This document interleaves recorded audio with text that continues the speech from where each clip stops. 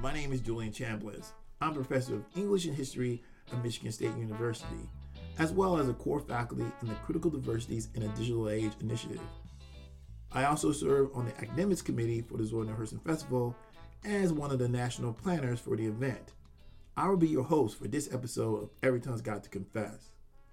The purpose of the podcast series is to explore issues facing communities of color globally by listening to the voices of attendees at the Zora Neale Hurston Festival of the Arts and Humanities.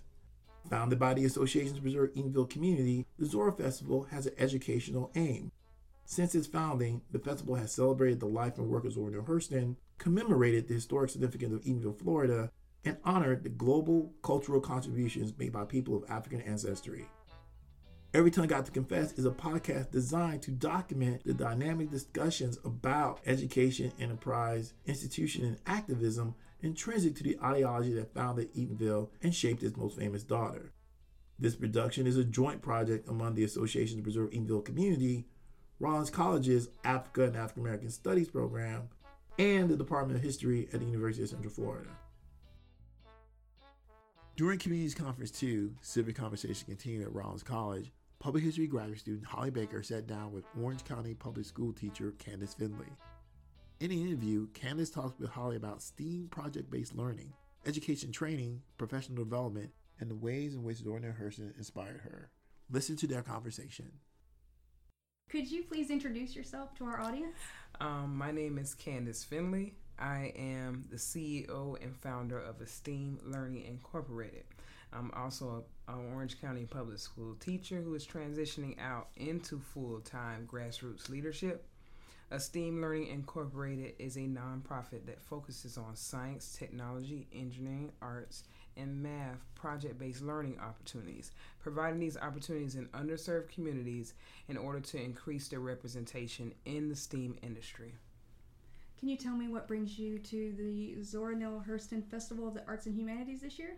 Well, first of all, I am a product of the Preserve the Eatonville Community SPA program that originally started in the early 90s. Basically, this is like a community effort where Eatonville has given me the knowledge and the inspiration to move forward in the world, and as I'm in my academic career. So I come back every year to give back. I also come back every year to get, some networking going on. There's a lot of different diversity as far as experience, as far as culture, and I love to, listen to different aspects to learn from other people. Most of the time I come, like I said, there's never a dull moment. I always meet somebody new. I always have a different insight on things. I also am able to, learn concepts to help me in my own life. Like I said, last year, I was working for the Preserve the Eatonville Community's Zora STEM program, and I had been the STEAM lead teacher and program developer for that program for the past 4 years. Going to this conference, that was my first year speaking, and getting feedback and support from the audience, I realized that there's a need for my skills. There's a need for professional development. There's a need for STEAM project-based learning outside the school. So in return, I continued to pursue my doctorate degree, as well as created a nonprofit to feed into that. And now this year I come back, and now I have another aspect where I have a homeschool population. And now finding out more information about that and how I can continue to improve in my craft to help the communities out in STEAM project-based learning. How does Zora Fest align with your passions and your interests, would you say? The Zora Fest, to me, Zora Neale Hurston, I, hear so much about her as far as being from Eatonville, but I didn't know her story until last year.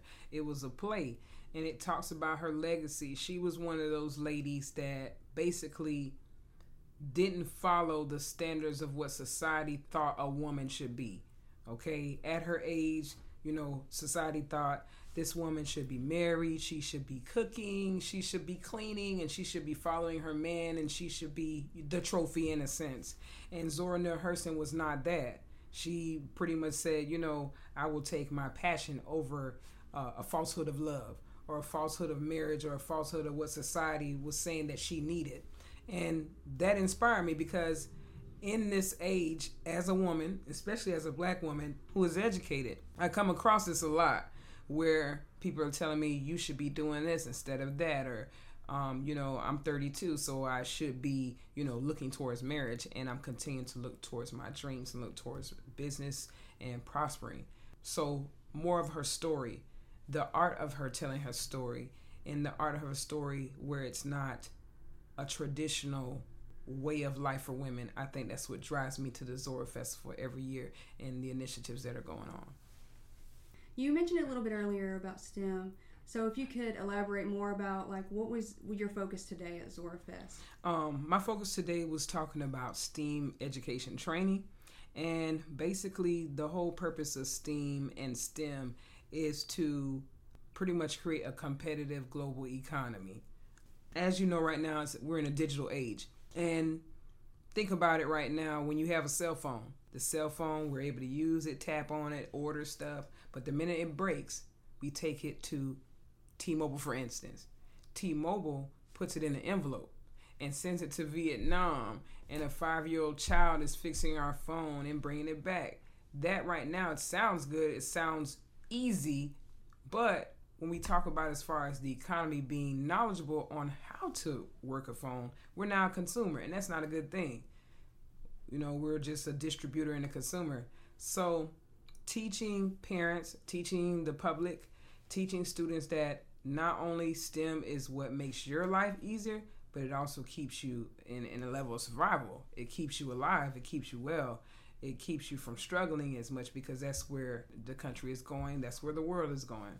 I wanted to talk more about the challenges that I see.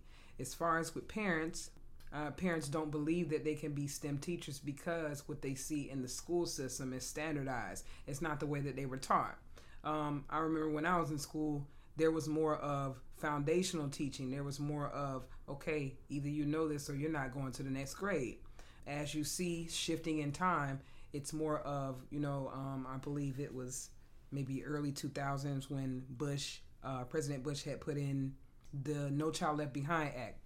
When I look at that act, I do believe he had good intentions, but he did not realize how illiterate the population was.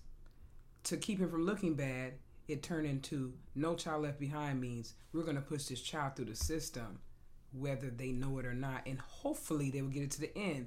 Hopefully a teacher will get them there, but again, the teacher has other aspects. He didn't look at the whole big picture. So I'm trying to help parents understand that outlook is not where you need to go to train your children on STEM. I also looked at it from the teacher perspective that they cannot depend on the education system to provide them with the professional development they need because it's focused on funding. If the funding is in international baccalaureate programs, they're going to go towards that. If the funding is for getting this company to purchase food so that you can have food for the cafeteria, then they'll go that way. That is the traditional way of funding a school, through the population of disabled children, the level of referrals that you write up, the type of programs that you come in, like the reading programs, or, like I said, the International Baccalaureate, which is a college program. That is the way that education systems fund. But if we just train them to grant write, if we just train them to get enthused in the STEM, they won't have to work as hard to get this funding. And the funding will use in the right way. Because if you get the funding in the wrong way, you have to continue to keep using that element. But what happens is the funding that, for instance, the ESC population, it's the disabled population. And what will happen is that funding is given because they have enough of that population, but that funding is not provided to have enough monitors, to have enough teachers, to have enough resources. And now we end up again with a crucial thing. So I'm just trying to provide information to parents and to the public to help them understand that this is important. This is a global initiative. This is a together initiative. This isn't just one person. It's a collaboration, not a competition. What do you hope that people took away from Zora Fest this year? I hope that people took away that I have a saying that I say, and it is that great minds think alike, but the greatest of them all think together. I hope that people have taken back from the Zora Fest that it's not about I anymore. Because at the end of the day, your I had to begin with somebody giving you that I. Somebody had to put something in you, whether it be a pain or a good feeling into you for you to think that way. So it's time to focus on and reflect on those things to cause to say, what commonalities do we have? Can we join? We don't have to, like each other and love each other to get together, but it's important because our future needs that. I think that we got to stop, hopefully at this conference, and especially ZoraFest as a whole, I hope that people realize it's not about them. It's about this world and making it a better place. By you turning your back on one person, you're turning your back on a community. And you turn your back on the community, you turn your back on the country, or you turn your back on the world. It's a domino effect. So I hope that from ZoraFest, people understand that this is something that it's not going to go away. If you turn your back, you're turning your back on your own loved ones. And that is something important to recognize.